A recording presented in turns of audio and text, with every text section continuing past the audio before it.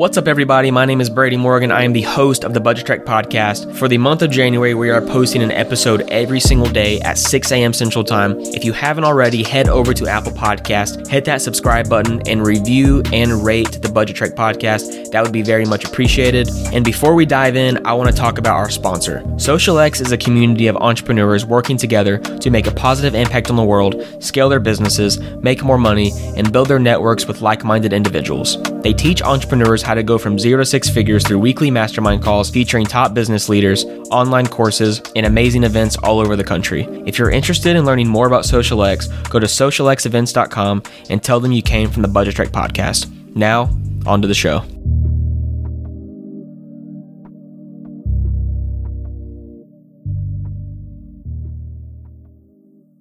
What's up, everybody? My name is Brady Morgan. I am the host of the Budget Trek podcast, and today we have a very, very special interview. He is the host of the Millennial Manhood podcast. He resides here in Nashville, Tennessee with me, Mr. Jovica Jurjevic. What's up, man? What's up, Brady? How you doing? Thanks for having me on. Yeah, thanks for coming on, my man. So I know a few months back, I was actually on your podcast. Mm-hmm. That was actually my first ever time being an interviewee. So I know you know a little bit about my story. To start out our interview, I know there's a lot to your story and I want to get into it, but I always ask this first question. What is the dumbest thing you've ever purchased?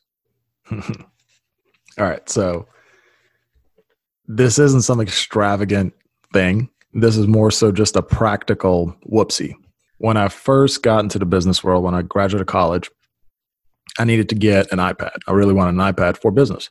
And I could afford it. I had the money, whatever. But I went to Best Buy and I bought it. I paid for half of it down. And then I financed the rest of it because it was 12 months free financing and I wanted to build my credit. And I was like, look, I'm just going to put this on auto draft. I'm just going to run with it. You know, they gave me the Best Buy credit card. I chopped it up afterwards because I said, I don't need a Best Buy card. I just need something on my credit. So I bought an iPad. It was like, I don't know. It was probably like $400 finance or something like that. I think I had a $50 a month or $60 a month, something like that, auto draft set up. You know, I just go on my merry way. I don't even pay attention to it. I just know it's coming out every month. It's supposed to be paid off at some point. Well, what happened in the meantime was Best Buy sold their credit card division to like Citibank or somebody else. Well, what happened was when they sold it, you had to get a new account for like your login and things like that. And it kicked your automatic draft off. So it stopped drafting my payments. You know, I guess, I don't know, a year goes by. Again, I'm not paying attention to it because it was just such a small sum of money. And I think part of me, one, I was like 22, so I just didn't think about it. But two, because I had the money to buy it, it's not like I bought a fridge, like a washer and a dryer and, you know, a bunch of other crap for $5,000. It was a small purchase, so it just wasn't top of mind. I started getting these calls from debt collectors. I'm like, who in the hell? What are you talking about? Because they can't pronounce my name. They're like, is Jovica? I'm like, well, who are you? They're like, well, we're from Prime Credit Recovery. I'm like, no, hang up. And I just hang up on them over and over again until finally I was like, let me like get a Credit Karma account. I pull up my credit card. I'm like, holy crap! There's a there's a collection on my credit for like it was like $100. It wasn't even $100. It was less than $100 for what the original collection was for. It was probably like $95 if I remember, or something like that. And then all the other fees they had tacked on, what they were trying to collect from me was like $450. I remember this like I was yesterday. It was 2013. I was in Chicago, driving through Chicago, and they call me again. And I pick up the phone, and they're like, you know, we're blah, blah, blah with credit agency. I'm like, hey, I know who you are. Here's the deal. I'll give you $25. Take it off my credit. Don't ever call me again. Deal? They're like, well, we can't do that. I was like, well, then you can just leave it on my credit and I'll just stop calling me. Well, we'd go back and forth. We end up settling on $50. I pay them $50 and they did take it off my credit. So that's a key right there. So here's what you have to understand about credit collection agencies. The bank that originally owned it, which the only reason I fought so hard is because I was angry that nobody notified me that the bank had changed. Right. I got no letters, no calls, no nothing. I checked my emails. I've never deleted an email in my life. They all just get archived. Never got an email. What happens is when the bank gets rid of your debt, they sell it to a collection agency for less than what your debt is. And now the collection agency is trying to get a delta, a profit off of what, and they buy them in bulk. So I knew they bought it for less than what I owed. So I said, I'll pay you $50 for it, which is what I assumed they bought my debt for anyway. And they took it off my credit. So moral of the story, don't finance stupid crap, even if you want to build credit. Go buy a car or something. I remember when I first got a credit card, I financed a MacBook and I was in college. So I didn't really understand how all that worked. I was just like, it's a credit card. I was like, Mom, let me do it. It's money. I just need a new laptop. It probably took me about 4 years to finally get that credit card paid off. Because the interest started kicking in after Exactly. And the minimum payment's like $25. And I'm like, $25 a month, that's nothing. Well, also fun fact, if you miss a payment, all the interest kicks in retroactively. So you don't get 0% interest anymore. They go back on all the months that you were already on there and they tack the interest on there with it. Yeah.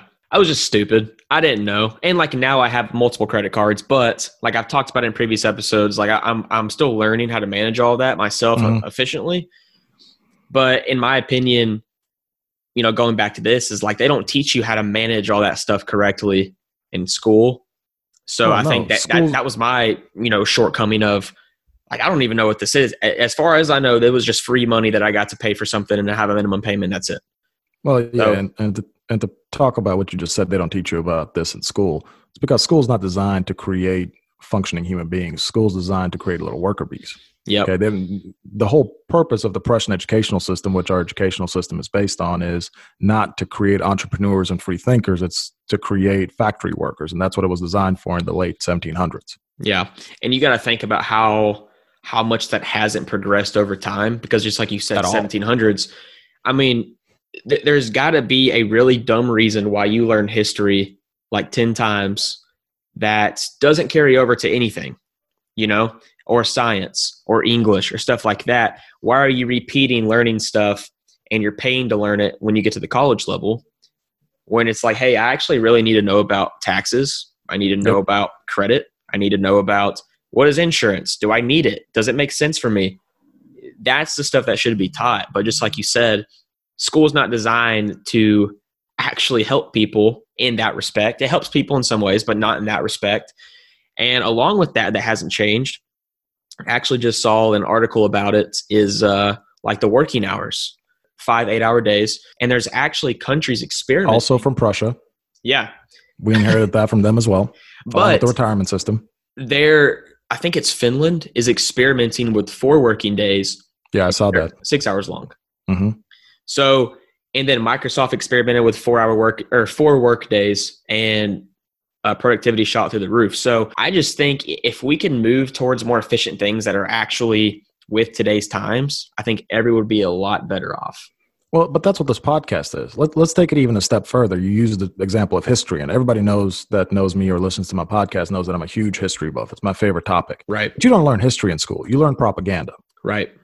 Okay. You learn the story that somebody decided you need to know. Again, for you to become a nice little worker bee, to live your life in scarcity and scrimping away for some mythical retirement that's supposed to happen when you're 65, when you're going through kidney failure and you can't enjoy life. Okay. That's what happens, because that's the simplest way to organize a society. But what's happened with the internet revolution, with podcasts, with online education, I mean, think about it. You can learn anything on YouTube. It's unbelievable. You want to go learn how to play the piano? I guarantee you it wouldn't take you 30 seconds to find an entire piano lesson, like multiple episodes. Oh, yeah. That would have cost $50 to $100 a session 10 years ago. So that's the revolution, this kind of stuff. And people are capitalizing on the information that's on YouTube by creating courses and consolidating that information and saving people time. So it's like, hey, you know, I'm going to put all 10 videos of a piano lesson into one course and sell it to you for $1,000. Or you can spend, you know, a week searching through the videos, finding out what you really need to know. And I think that's where everything's moving is digitally. But of course, you've got to get everyone else involved, the government, to actually mandate that in the school systems and whatnot. So with history, because this is a question I've always had and has nothing to do with the podcast, but the citizenship test. So you were not born in America. What was it? Where were you born? So I was born in what at the time was Yugoslavia. It is present-day Bosnia. So anybody who knows anything about the 90s and the former Yugoslavia, a lot of unfortunate, tragic events happened in the collapse of what was communist Yugoslavia, basically a decade of very, very bloody civil wars. And My family, we are native Bosnians. We are ethnic Serbs from Bosnia. We were refugees in Germany for 7 years, and then we came to the States March 16th, 2000. So this March will be 20 years. So yeah, Awesome, man. I became That's a citizen awesome. in July of 2011. Wow. And that's the thing. So I've seen videos and articles of that Americans couldn't actually pass it. Probably not. And I agree with that because I'm not a big history buff like you. If you were to give me that test, I would probably fail it. And it's crazy to me how difficult the test is. And you're expecting people who are not from this country to pass it. Now, just me speaking, I agree that people should come into the country legally and do their own thing that way. Mm-hmm.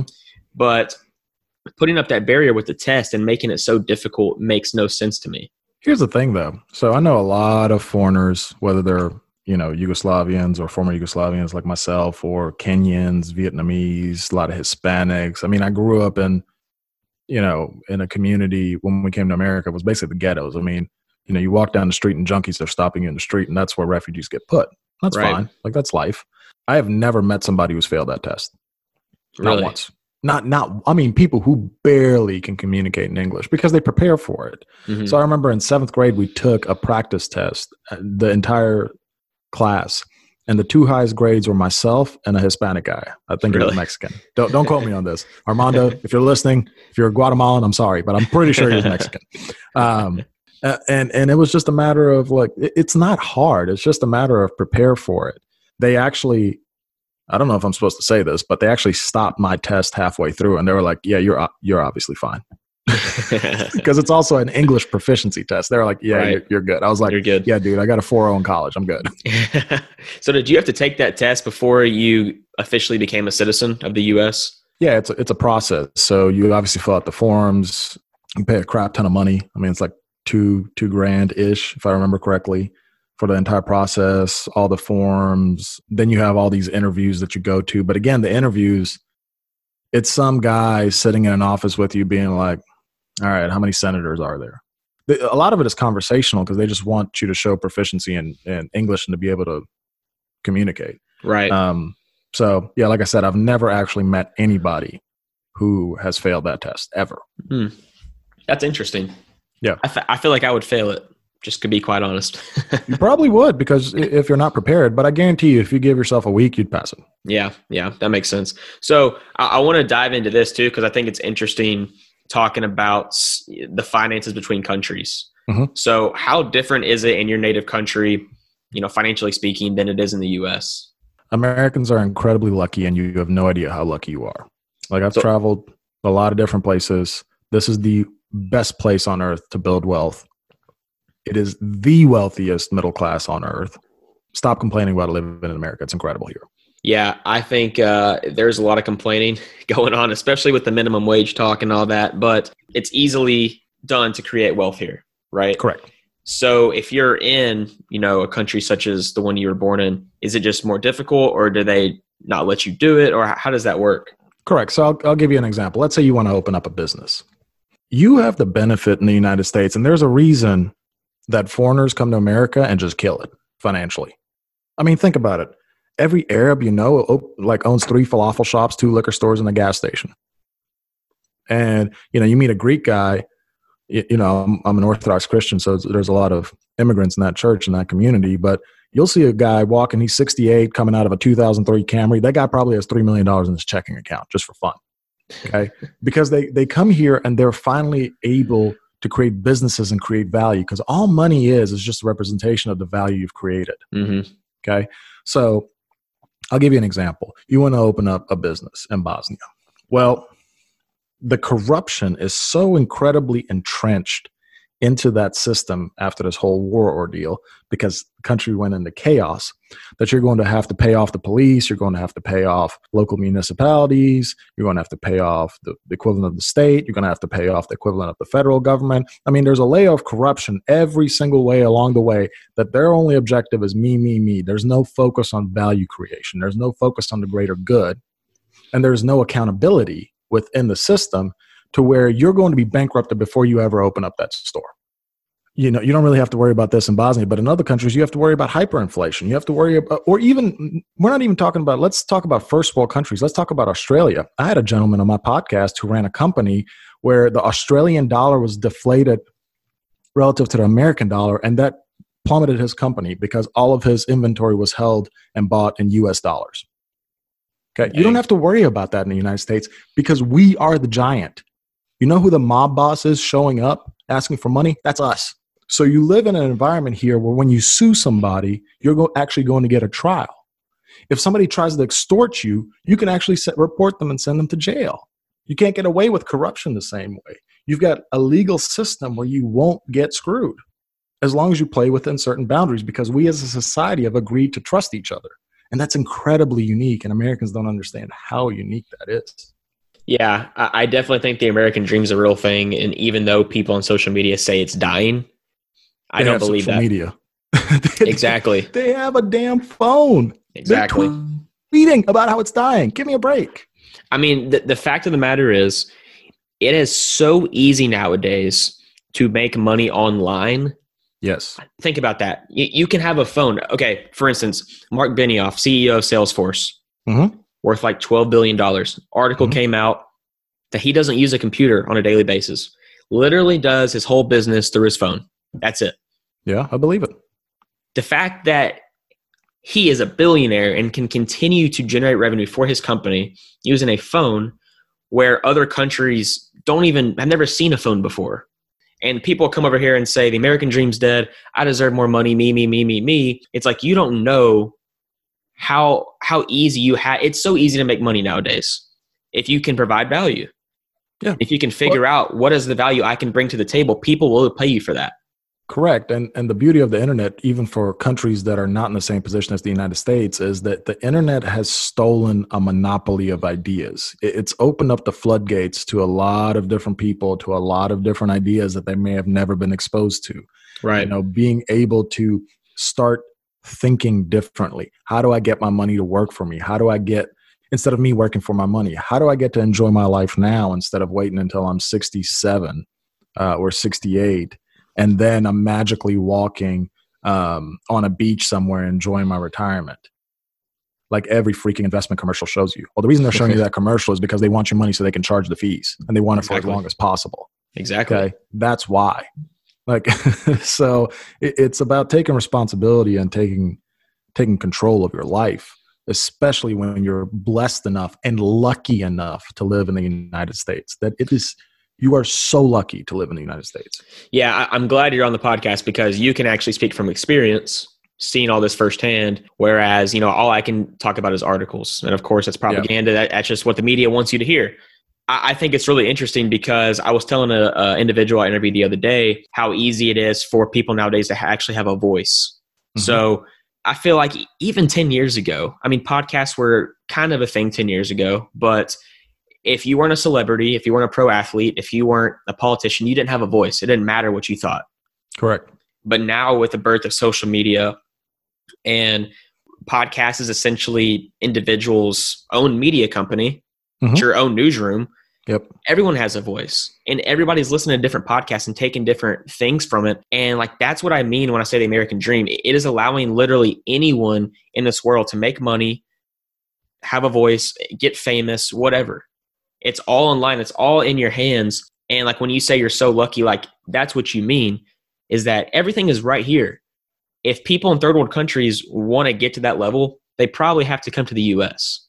Well, and you know, like I said, there is a rising tide lifts all boats. So in my opinion, the rest of the world, especially, you know, Western Europe, your lifestyle is relatively similar to the United States. However, your opportunities are still not similar. Right. I lived in Germany for 7 years. I've got tons of family in Germany. I've traveled all over Western Europe, Ireland, Belgium, Netherlands, Germany, Austria, Switzerland, you name it, been there. You do not have the same business opportunities. I literally had a 2-hour conversation with a gentleman who's in commercial real estate in Belgium, and he was bitching and complaining to me about how difficult their system is and how he wishes he could do that in America. Okay?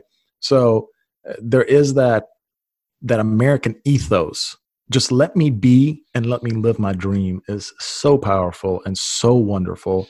I'll leave you alone. You leave me alone. Let's go create value for others. But to add to your point of podcasts, what I think is so powerful there, unlike the BS of Instagram and Twitter and Facebook, which requires no effort whatsoever besides using your thumbs for so many characters. And it doesn't have to be real either on Instagram. Correct. It's definitely not real on Instagram. Yeah. A podcast takes a ton of time. So the quality of material being released is incredible. I mean, think about how much difficulty you and I have had just scheduling this.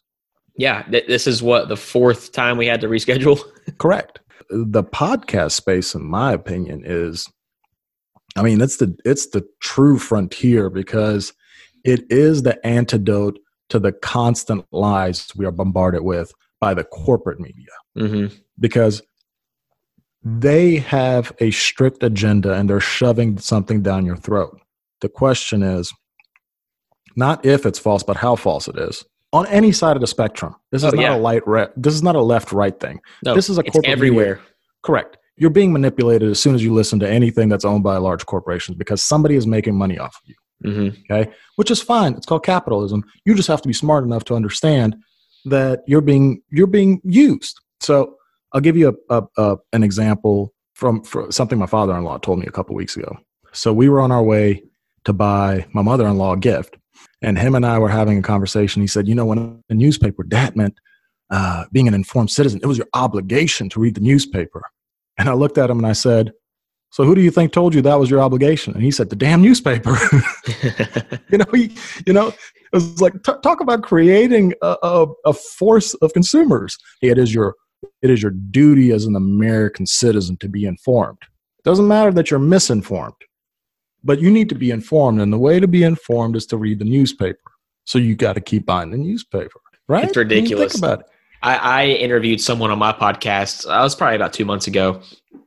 And he has a top 100 business podcast. Mm-hmm. But he posted something today saying all of his news consumption comes from podcasts now. Yeah, because I believe it. People are, making their own podcasts. They have their own voice, and they're trying to break that barrier and be neutral. At the end of the day, if you can just go through it to a neutral source, you could probably get better information. And I'm like you. It's not left or right because both sides fabricate the information or misinterpret the information to you. And it causes a lot of issues because then you see it on social media, you got people arguing, and I'm just, coming back and I'm like, I saw something completely different than what y'all are arguing about. So what does that say about any of the information we have and are arguing about? It doesn't make any sense. Well, and let's bring it back to money because this is a finance related podcast. In my own personal experience, so let's say we talk about income inequality, and I'm reading some article on the Washington Post, and I look up the author, and it's some waspy Connecticut kid who went to private school their entire life. You know what that person has never been? Poor. Okay, I can almost guarantee you. But they're writing about income inequality and the plight of the poor. Now, I'm not talking about income inequality in my podcast, not necessarily as a topic base, but you know what I've been on? Food stamps. You know what I've had? My apartment complex shot up when I was a kid. You know what I've had? Free meals at school. Okay. You know what I've had? My entire family's apartment furnished by the Catholic Charities of West Tennessee, which is a fantastic organization. I've been taken with my family on basically one of those big white church vans to go get immunizations and get our taxes done and things like that. And I've seen the most beautiful charity of people. You know what else I've seen? A lot of immigrants. A lot of Nigerians who crush it in America. Nigerians in particular go and kill it. Okay. A lot of Vietnamese, a lot of Mexicans, a lot of Eastern Europeans, a lot of Middle Easterners. I've been entrenched in those communities in one way or another. And you know what I see? People who are hungry to go out there and get it. Okay. Either via starting businesses or education or whatever it may be. You know what I don't see? A bunch of helpless little imbeciles that need to be saved by the elite of the United States. That's not what I see. Yeah. But you read these articles and I'm like, dude, I can't even take you seriously. How am I supposed to take you seriously when you're speaking on a topic that you can't relate to? And I don't think there's anything wrong with going to a prep school in Connecticut. That's totally fine. I have zero issues with that. If you've got the money to do it and that's something you want to do, God bless you.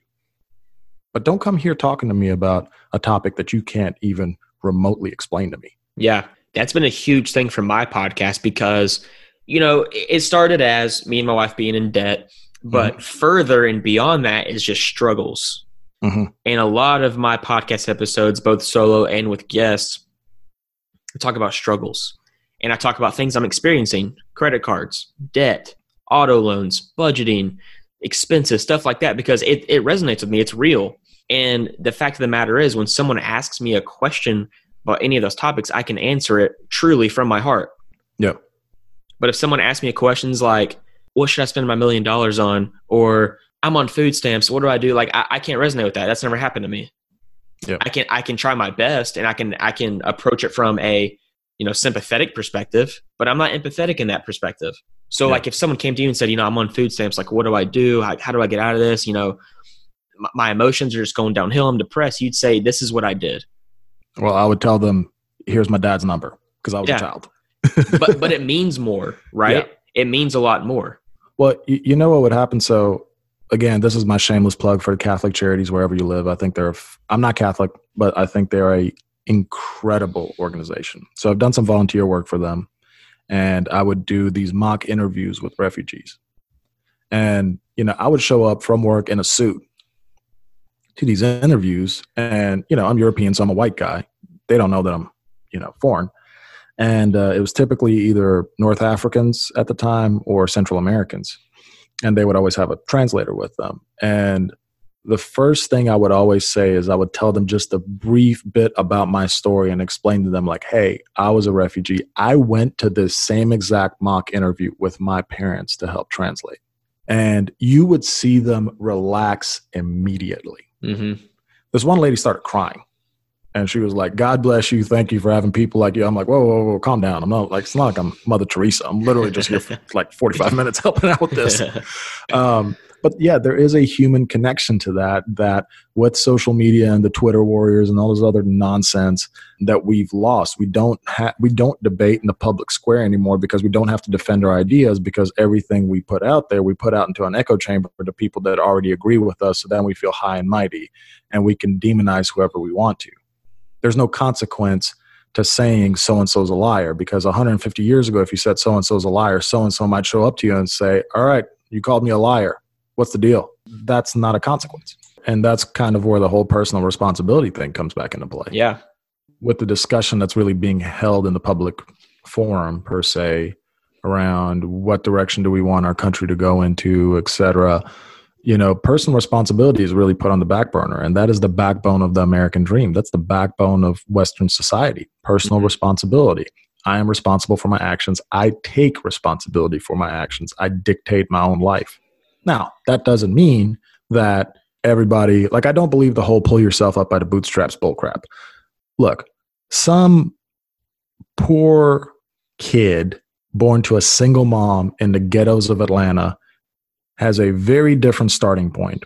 Then again, I'll use the WASPy prep school kid from Connecticut. Okay. Those are not two starting points that are the same. Right. Now, that doesn't mean that both of them don't have the personal responsibility to reach their maximum personal potential.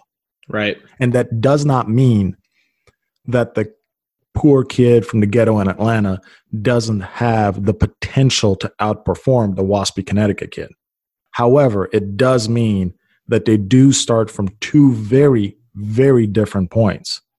And that what we should be, in my opinion, looking for as a country is incentivizing people to help them to take personal responsibility within their individual circumstances to reach their potential. Does that mean having certain social programs? Sure. Does that mean that we should disincentivize other groups over other ones? No. And we sure shouldn't demonize them. Sorry, I don't know if I'm allowed to cuss or not. Yeah, you can cuss. I don't care. All right. And we sure as shit should not demonize other people. How about that? Okay. How about we use logic? Okay. Life is not some Disney movie where you've got an evil character and a good character. Okay. Life is messy. Life is complicated. Human beings are complicated. Okay. The decisions we make are complicated. Stop being an ass and actually sit down and listen to somebody. Yeah. And try to learn from them. It's interesting you say that because, you see a lot of these people who never finished school, didn't even finish high school, and they're mega successful now. But back in the day, society deemed them worthless. Correct. you don't finish school. What are you going to do with your life? And it comes back to the system. They want to put you through the system that benefits them. Correct. And when you go off and have a logic and see that I can do more with my life than what school can offer me, skipping school is not for everyone. Mm-hmm. Doctors, lawyers, you name it, people have to go to school. Yeah, you need a technical skill. Exactly. And some people are more skilled than others earlier on. It just depends. Everybody's different. Everybody's journey is different, just like you said. But those people, it's interesting talking to the people that didn't finish school because they just have a completely different outlook on life. Yep. And the things they say and their opinions are so logically based, at least the people I've talked to. It's just like the system just screws people, in my opinion. Well, and here's the thing: when we call it the system, we do need some. If we don't have some sort of bedrock or foundation within a society, then we, as a society, go into chaos. Right. So we do have to have some sort of basically social agreement on certain things. Mm-hmm. The problem is that our social agreement has been corrupted, because nothing is intended to teach you how to think. Okay. So what probably happens with a lot of those people, and not all of them, but a lot of those people who drop out of school, they have to learn how to think for themselves quicker. Whereas maybe the person who went to college just got indoctrinated for 4 more years or 5 more years. Right. Right. Okay. A lot of people never get to the point where they can step away and actually think. Mm-hmm. College should be teaching you how to think in whatever discipline you're in. It should help you how to think, which is something that we're ignoring because we take things at face value and we do everything against our own self-interest. And, you've got things as complicated as our national deficit, for example. And the sad part is, if I come across somebody who's a self-identified Republican, I already know how they're going to answer the question. The same way that I know if somebody's a self-identified Democrat, I know exactly how they're going to answer the question around the topic of, for example, the national deficit, or pick another topic, the Iraq war or abortion, whatever. If I can predict your answer, it just shows me you never actually thought about your answer. You're getting your answer from what other people say. Correct. It's just being shoved down your throat and you're moving on with your day. And that to me is such a sad existence. And you are the product. You're being sold and you're being sold to. And wake up, start thinking. Yeah. It comes back to financial literacy, with not thinking for yourself. I mean, I know a few individuals, I don't know how many you know, that refuse to learn how to figure out their own finances. Mm-hmm. Taxes, my parents do it. Insurance, parents got it. Yep. Auto loan, my parents paid for the car and I'm just paying them back. It's like, what are you doing then? They are enabling you, first of all. Mm-hmm. And 2, I mean, God forbid what happens if your parents die. I mean, what are you going to do then? The fact of the matter is that financial literacy is such a scary topic for a lot of people because, one, people refuse to listen and figure out like what they need to do themselves. And it's not taught enough. It's not simplified down and dumbed down where people can actually understand. Because in my opinion, I mean, I mentioned this before in other episodes, but I feel like school systems don't really want you to understand all of that. Because if you think about it, let's think about this. And this is just a hot take opinion. Some good old bro science. Yeah, exactly. You're for the first 2 years of college, at least me, I'm learning the exact same stuff that I learned in high school. Mm-hmm. Right? And I'm paying for that. You're doing gen ed classes, all that crap. I'm paying for that time. Yep. If you ask me right now, anything that I learned, I mean, I'm still pretty a new graduate. I graduated almost 2 years ago. I couldn't tell you anything because it doesn't stick with me. I don't work with that on a daily basis. Mm-hmm. So if people understood, okay, maybe, just maybe, if I don't know what I want to do, I'm not going to go to college right after school. I'm going to learn and see what actually interests me. Yep. And maybe I can learn a new trade by myself, pay significantly less to learn that trade, generate money. I never had to go to college. Yep. But it's not taught. People groom people in high school to go to college. Yep. If you don't go to college, then like I said before, you're a failure in society. You didn't follow the path that was laid out for you from the beginning. Well, and it's the whole the thinking behind you've got to follow the crowd. And that's fine. Again, most people are going to follow the crowd and most people are going to live their life that way. And that's totally okay. I'm just not that person. Right. Now, I went to college. Yeah, I did too. College is fine, but it's not for everyone. I enjoyed college. Yeah. I enjoyed college, but I wish we had trade schools. I probably wouldn't have gone to a trade school. I probably still would have gone to college because those were my interests. I'm a double major. I finished school in 4 years, double majored in economics and political science. Okay. Economics was my hard major. Political science was my, I thought I wanted to go to law school major. Right. And, I enjoyed it. I learned a lot. It definitely helped me think a different way. But I wish we could have trade schools where people at 16, 17 could decide, hey, I want to be a mason or I want to be, plumber, whatever. I don't care. There's a certain level of pride of being an expert in a specific field. Mm-hmm. You are not less than because you lay bricks for a living. That's really freaking hard. And I want people who are really freaking good at it. And people look at it as, well, if I do a trade, I'm not going to make as much money. I'm like, okay, listen, a lot of people in trade school that, are plumbers, lay bricks, stuff like that, they make probably more money than entry level, financial analysts or people who are going to these corporate jobs.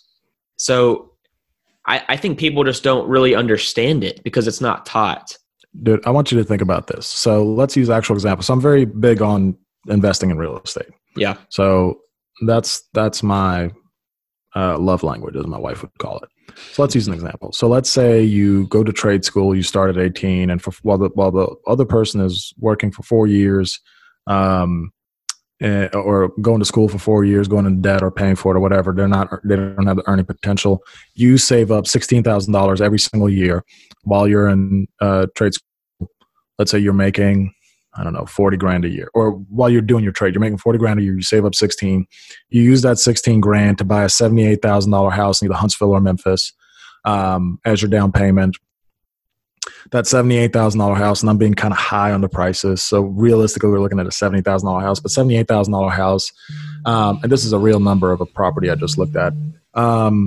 All in with property management company, insurance, taxes, mortgage, principal, interest is going to cost you roughly $550 a month. That house can be rented for $950 a month. Okay. That's with somebody else managing your property. I want you to think about that. Yeah. Okay. Now you got $4,800 coming in every single year. You do the same thing year 2, year 3, year 4. Okay. Well, now you've magically just created almost 20 grand of additional income on top of your trade income. And that's assuming you just buy one property a year and cash flow just those.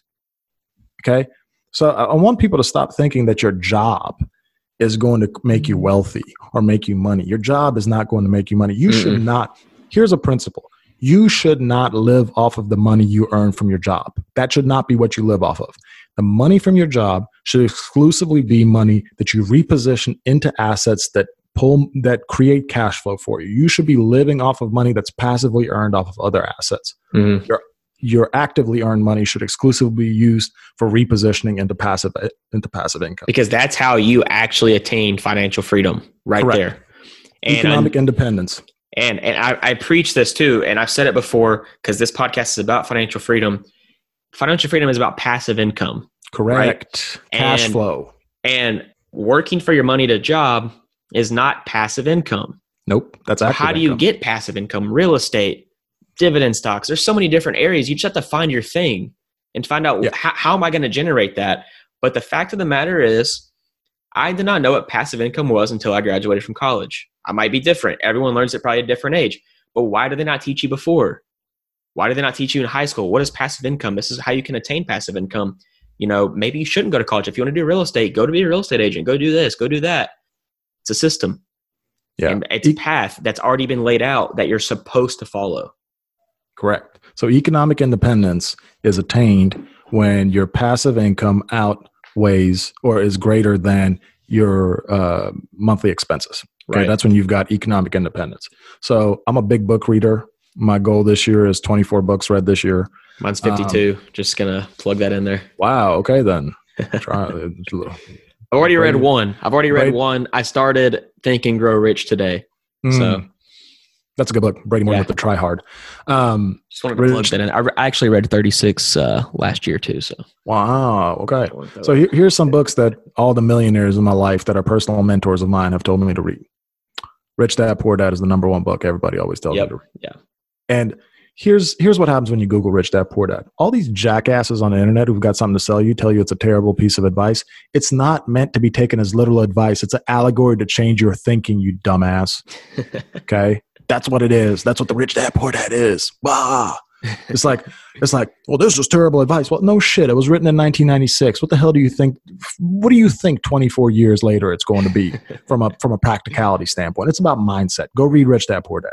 Number 2, Killing Sacred Cows by Garrett Gunderson is a fantastic read. I'll write that down. Okay. 5-Day Weekend by Nick Halick is a wonderful read. I'm sure there's a bunch of other stuff that I did not prepare for this podcast, but start with Rich Dad Poor Dad and work your way from there. Yeah, so I actually got that book for Christmas. It's sitting on my shelf. It's going to be the next one I read. But the fact that, you go back to books, it's like, you're right. The information you want to learn is in those books. It's self-education.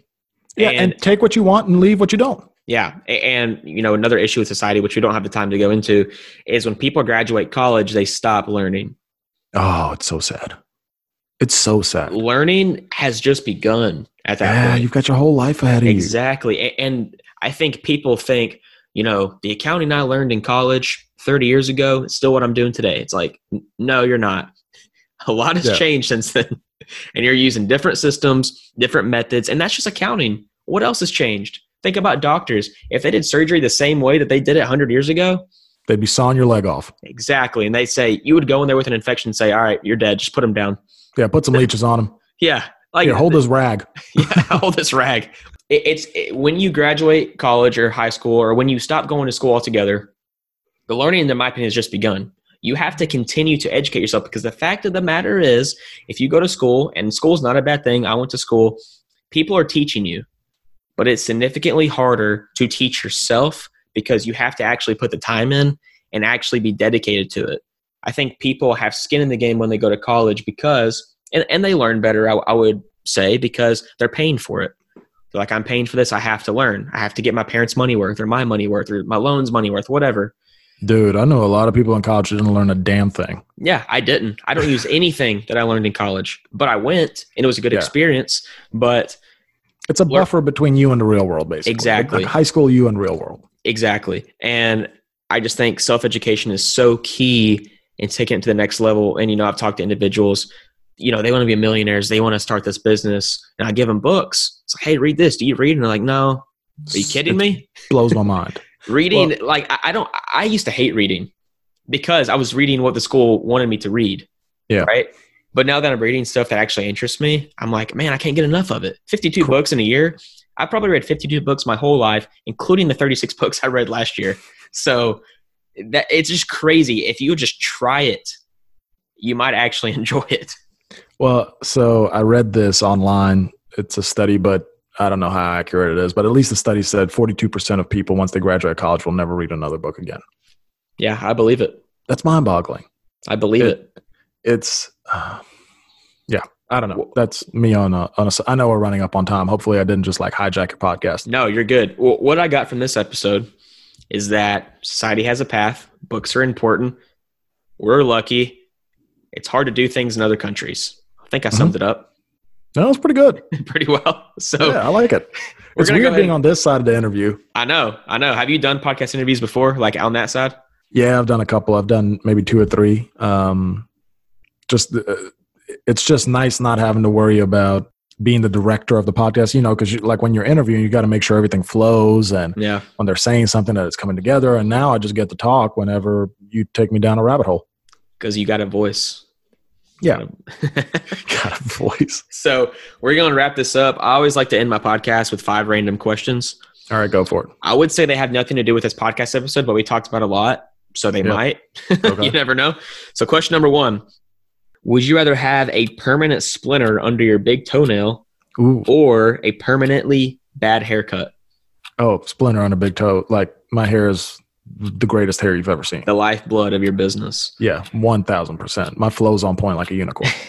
Would you rather know how you will die or when you will die? Ooh.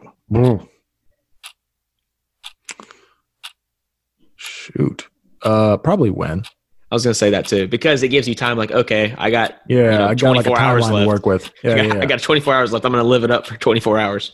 Yeah. Would you rather invent a new technology or discover a new species? Probably discover a new species. I'm not an inventor. Would you rather never stop growing taller or never need to sleep?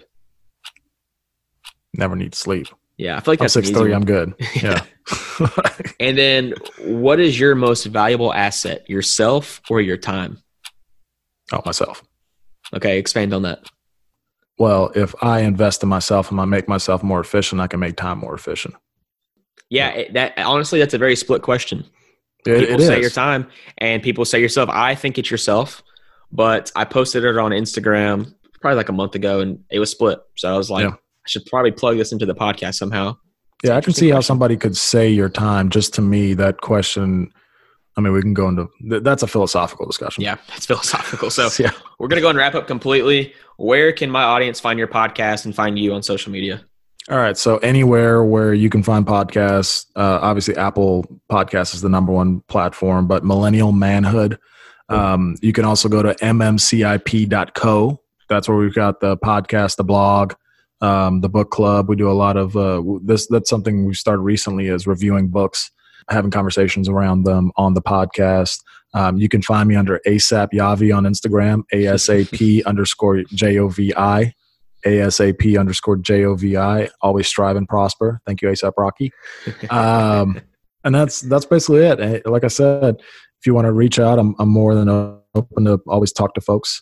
Check out the podcast. I think we've got some cool stuff on there. We've got, we put out an episode once a week, and the blog's really getting up and running, and we'll put some new stuff out there. And then we've got some other podcast ideas for the future. Awesome, man. Yeah, reach out to Yavid, tell him what you thought of the episode, listen to his podcast, give him a review. Follow him at ASAP Yavi. Mm-hmm. I like that at name. And we'll catch you next time, guys. Thanks for coming on, man.